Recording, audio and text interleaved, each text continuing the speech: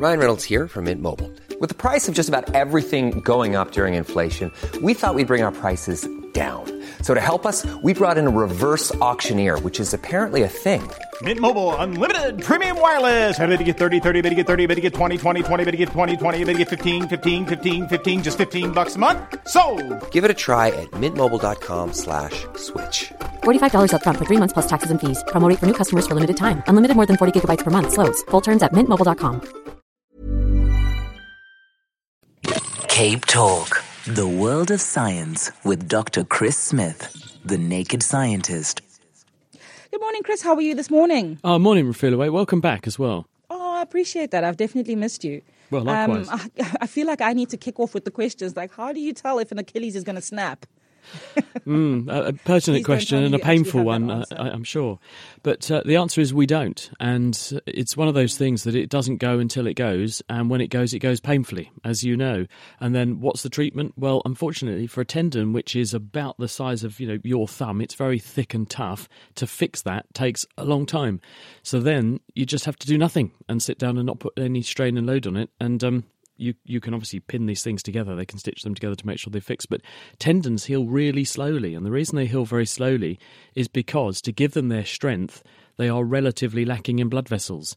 And as a result of the poor blood flow, it takes longer to deliver the raw materials and the various factors that are needed to fix them.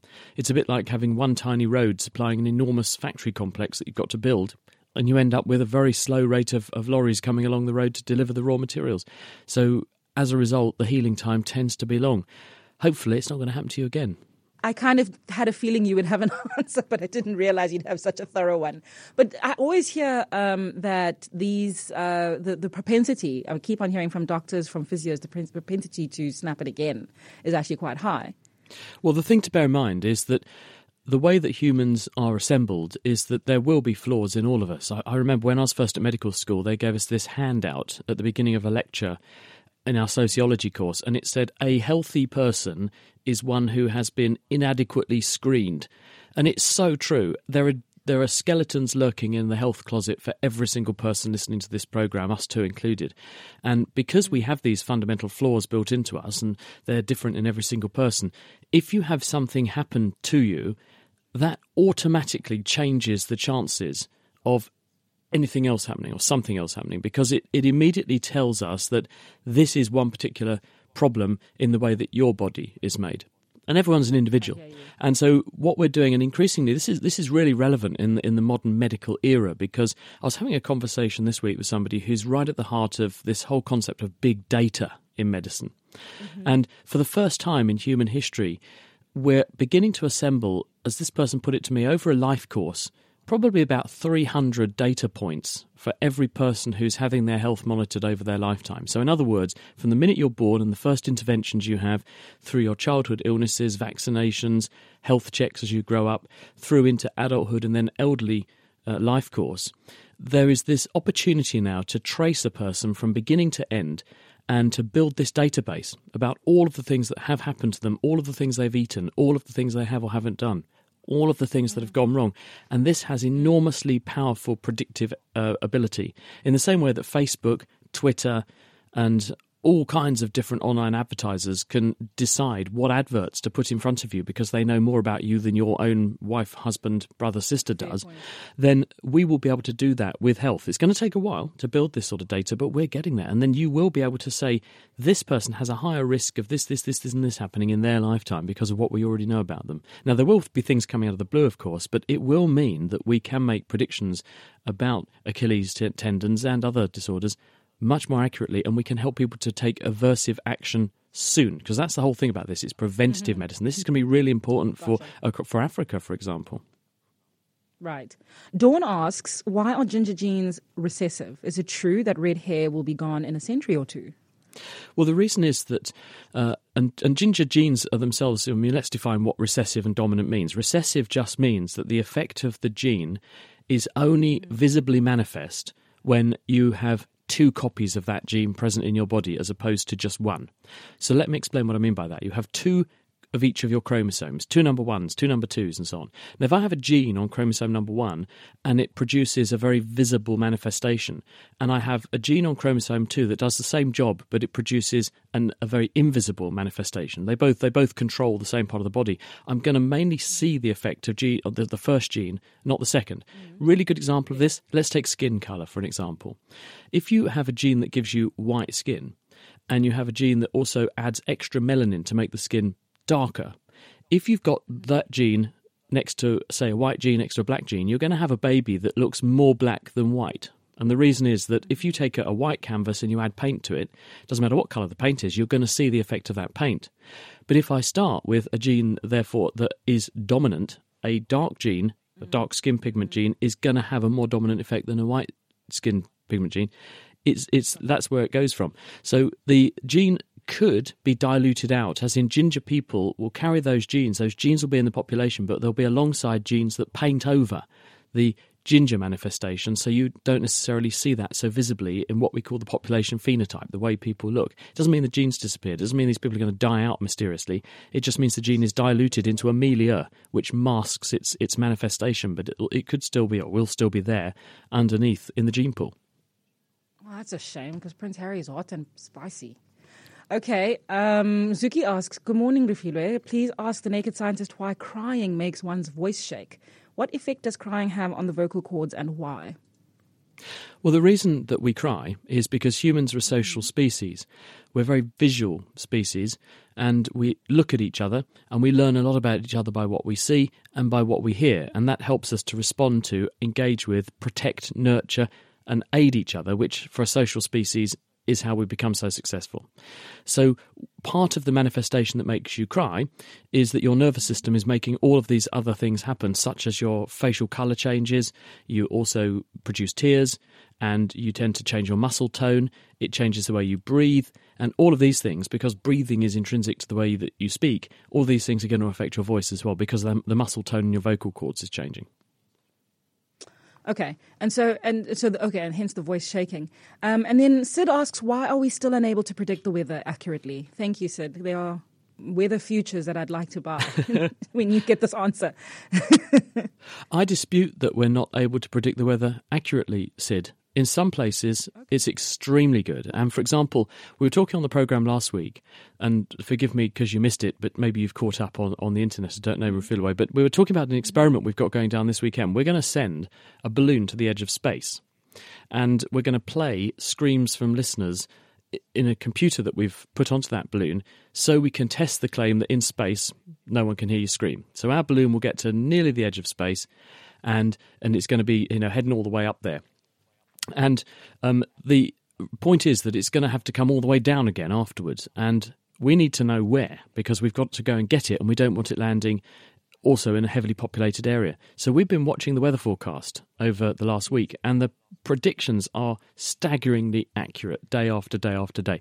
And the reason for this is that in some parts of the world, and the UK is lucky enough to be one of them, the resolution of prediction is nearly down at the level of a square kilometre, as in the way that they're predicting weather is that they have a computer which covers the size of a football field, supercomputer, which is taking measurements from all over the place and integrating those measurements and looking at how the weather is changing all around the world, integrating all that information, and it runs a model. It's got a computer program that pretends it's the UK, and it can make very, very detailed predictions down on those bits of the Earth's surface. So we can predict the weather really rather accurately when it matters and where it matters, and if you're willing to invest in the technology, know-how and the people to do it.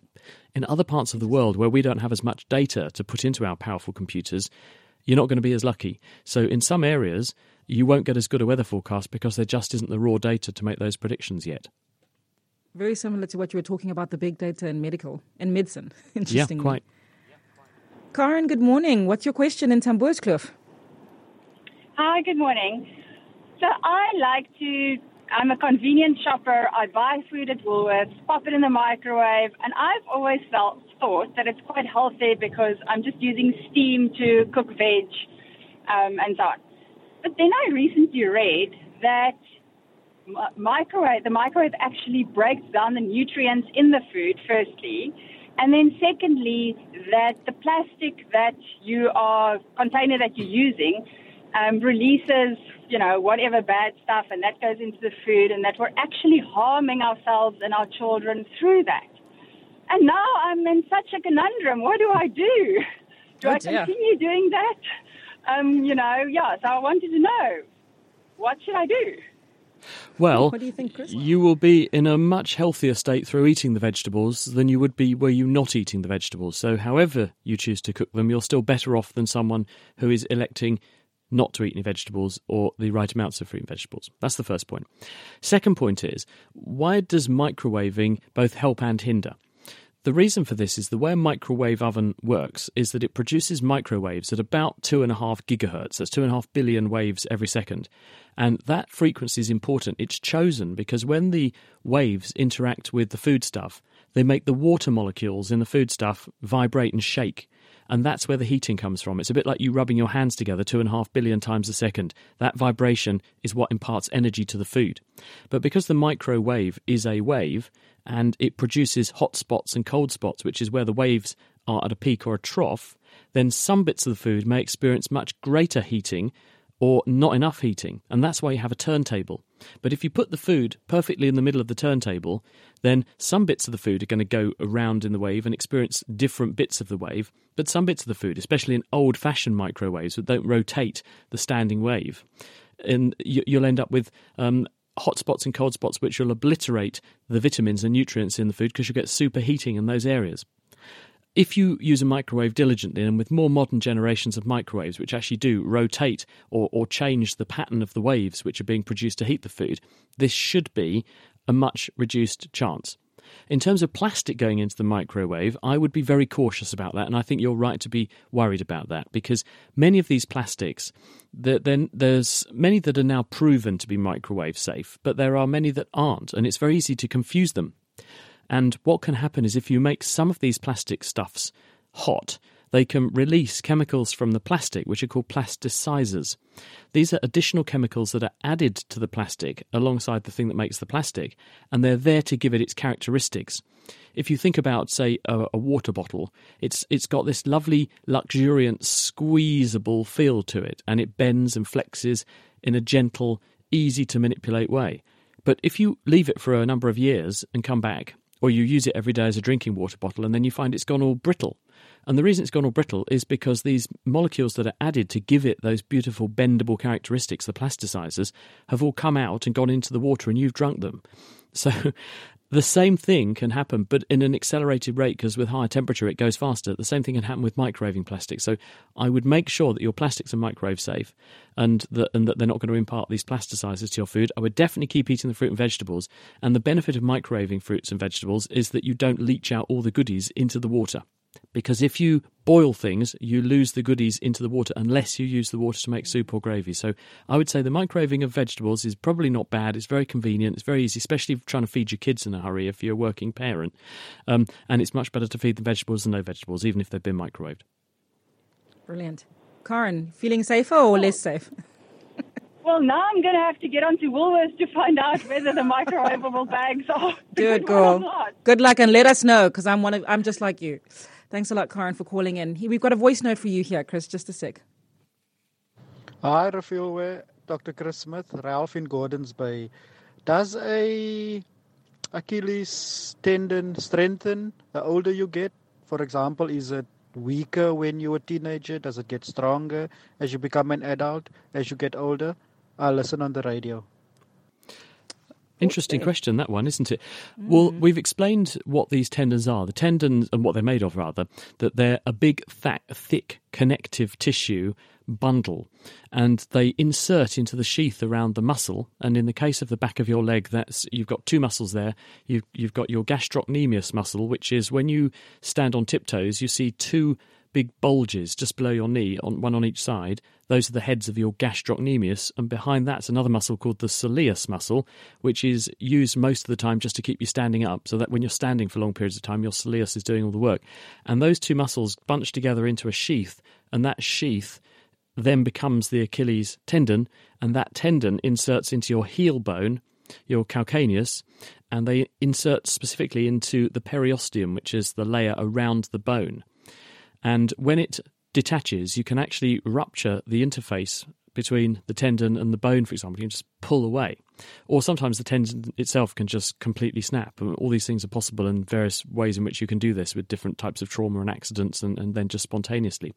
But as with any part of the human body, really, the more that you use it, the stronger it becomes. This goes for your brain as well. Actually, the more you coach yourself in doing something, the better you become at doing that one thing. The more exercise you do, the stronger your muscles become. And if your muscles become stronger, there is a secondary strengthening of the other things that those muscles work on, which are the tendons and the bones they insert into and the attachments. So the more exercise you do, then actually up to a point, the stronger these things are going to be. But if you overdo it, or in some vulnerable people, because there will always be exceptions, you can end up with too much force being transmitted into the bone, and you can actually cause this avulsion or this injury. And this is actually quite common in people who are professional athletes, people who put enormous amounts of force through those joints, and because they've trained their muscles to become super strong, and they just get to the point where they're exceeding what their body's capable of adapting to. So things do improve with age and increase with age up to a point, because as you get older, you do more, you weigh more, and you tend to be more active compared to when you're a baby, for example. But then there's a peak point, which is probably corresponding to your 30s. And then after that, you probably end up going downhill, because we tend to become a bit slobbier, a bit lazier, a bit weaker, bit less active, and especially in older people, they tend to get quite enfeebled as they are. I mean, it depends on how active they are, but as they get less and less active. So as a result, you have a use it or lose it thing going on. So if you don't use something, it will weaken as well. And so I think there's probably a peak, and there's an optimum amount of exercise, and beyond that, you don't get any more gains, and you're putting yourself at higher risk. Gotcha. So over time, it's actually a bit degenerative as well. We've got a question here. Why do our eyelids sometimes twitch uncontrollably and often? It's irritating, that. And this is quite common. And lots of people get this and then they think, oh my goodness, am I developing some kind of neurological degenerative disease? The answer is that your eyelids have lots of tiny muscles in them. Those tiny muscles are organised into groups of muscles, a motor unit, and that group of muscles, the motor unit, is supplied by an individual motor nerve cell, a motor neuron. And for some reason, spontaneously, known best to that motor neuron, it goes into patterns of spontaneous discharge from time to time, and it recruits that squad of muscle fibres and causes them to contract. And it doesn't just fire once, it fires off in a barrage. And then whatever systems are in place in the nervous system to rein in inappropriate muscle movements then turn off the motor neuron again. And this tends to happen more when we're tired, it tends to happen more when we're stressed, and it also tends to happen more when we've had a lot of things like coffee. So if it's happening to you a lot, then you could look at those three factors and ask, are there any things that I can reduce or improve on? Get more sleep, get less stressed, perhaps go easy on the really strong coffee, because those things are all potentiating the excitability of your nervous system, and it's manifest visibly in eyelids, and other muscles can occasionally do this as well. And people often go to their doctor saying, I'm terribly worried, I think I've got some degenerative disease coming because my muscles are twitching. Some degenerative diseases do present like that, but mostly in older people in a sustained, reproducible way, not just a one-off effect on your eye that then comes and goes. And if you've got that happening, there's nothing wrong with you. Be reassured, don't get stressed about that making the problem worse. It will go away if you cut down the coffee, get a bit more sleep, and get a bit less stress in your life. Go and watch a nice movie. Fantastic. Okay, so speaking of stress, I've got another WhatsApp saying, hey, Raf, Bansu here. Burnout, what is it and how can you avoid it? Well, I think that burnout is a subjective term, which means different things to different people. But what we generally agree on when we're defining burnout is that someone who has burned out becomes physically and mentally exhausted. And this can be a consequence, rather like me most of the time. But the reason this tends to happen is people end up losing their sense of control. It's another definition, I think, of burnout is severe stress. And when do people feel stressed? They feel stressed when they feel that they don't have control over the outcome of a situation. People can tolerate enormous amounts of stress and demand, and they can work very, very hard, especially if they know that they can actually press the big red off button at any point. They're controlling the game. They're in command of what's going to be their destiny. As soon as that becomes someone else's choice, and you're someone else's whipping post and they call the tune and you have to dance, it becomes a lot more stressful, and people can only do that for so long before they start to suffer debilitating feelings of mental exhaustion and physical exhaustion. And often it's very high-performing people who tend to burn the candle at both ends to achieve a goal no matter what, will often be the ones that present to their doctor with the symptoms of burnout. It's not something that I could give a test and say, oh yes, the diagnosis is burnout. It's a subjective measure based on a history from that person of a sustained pattern of activity, loss of control, stress, and other symptoms like poor sleep, feeling low in mood, withdrawing from society, you don't do things you normally enjoy doing, all the things that you would have previously just jumped at the chance to do, you think, do you know what, I can't be bothered. And if you're in that sort of situation, then you may be bordering on or have developed a sort of burnout state. But luckily, it can be reversed. It can. Colleen wants to know whether it's normal to feel clear-headed on some days and slower on others. Do you know what? I didn't feel very clear-headed before this programme. And do you know the reason for that was at 4 o'clock this morning, my smoke alarm went off. And it decided to just go off for no reason. And of course, you leap out of bed thinking, oh my goodness, what's going on? I suspect the battery was flat, or it's been hot, so the windows have all been open. Someone probably lit a bonfire and some smoke came in the window or something, and it triggered it. And it totally disturbs your sleep pattern. And we only woke up when the person who's taking our kids to school pressed the doorbell and said, oh, we've been sitting outside. We're wondering when the kids are going to come out. And there we are. Just literally falling out of bed. And then I looked at the clock and I thought, oh my goodness, I'm supposed to be talking to Refilaway in about 10 minutes.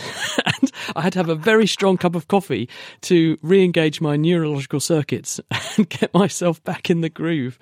So I think that's the reason it's the sleep patterns. Gotcha. That makes a lot of sense. Shane wants to know, hi, please ask about lymph nodes. How necessary are they? And can one return to 100% health after the removal of a sentinel node? Lymph nodes are what are dubbed in common parlance your lymph glands. And when people say my glands are up, I've got an infection, those are your lymph nodes becoming enlarged. You have lymph nodes all over your bodies, and they are all connected by a chain of conduits or vessels called lymphatics. And they are absolutely essential, but you can get by if you lose one or two of them. And the way they work is that they drain different dependent tissues. So if you have some mischief going on in one of those tissues, the products of that mischief are carted off on cells called dendritic cells to the lymph node.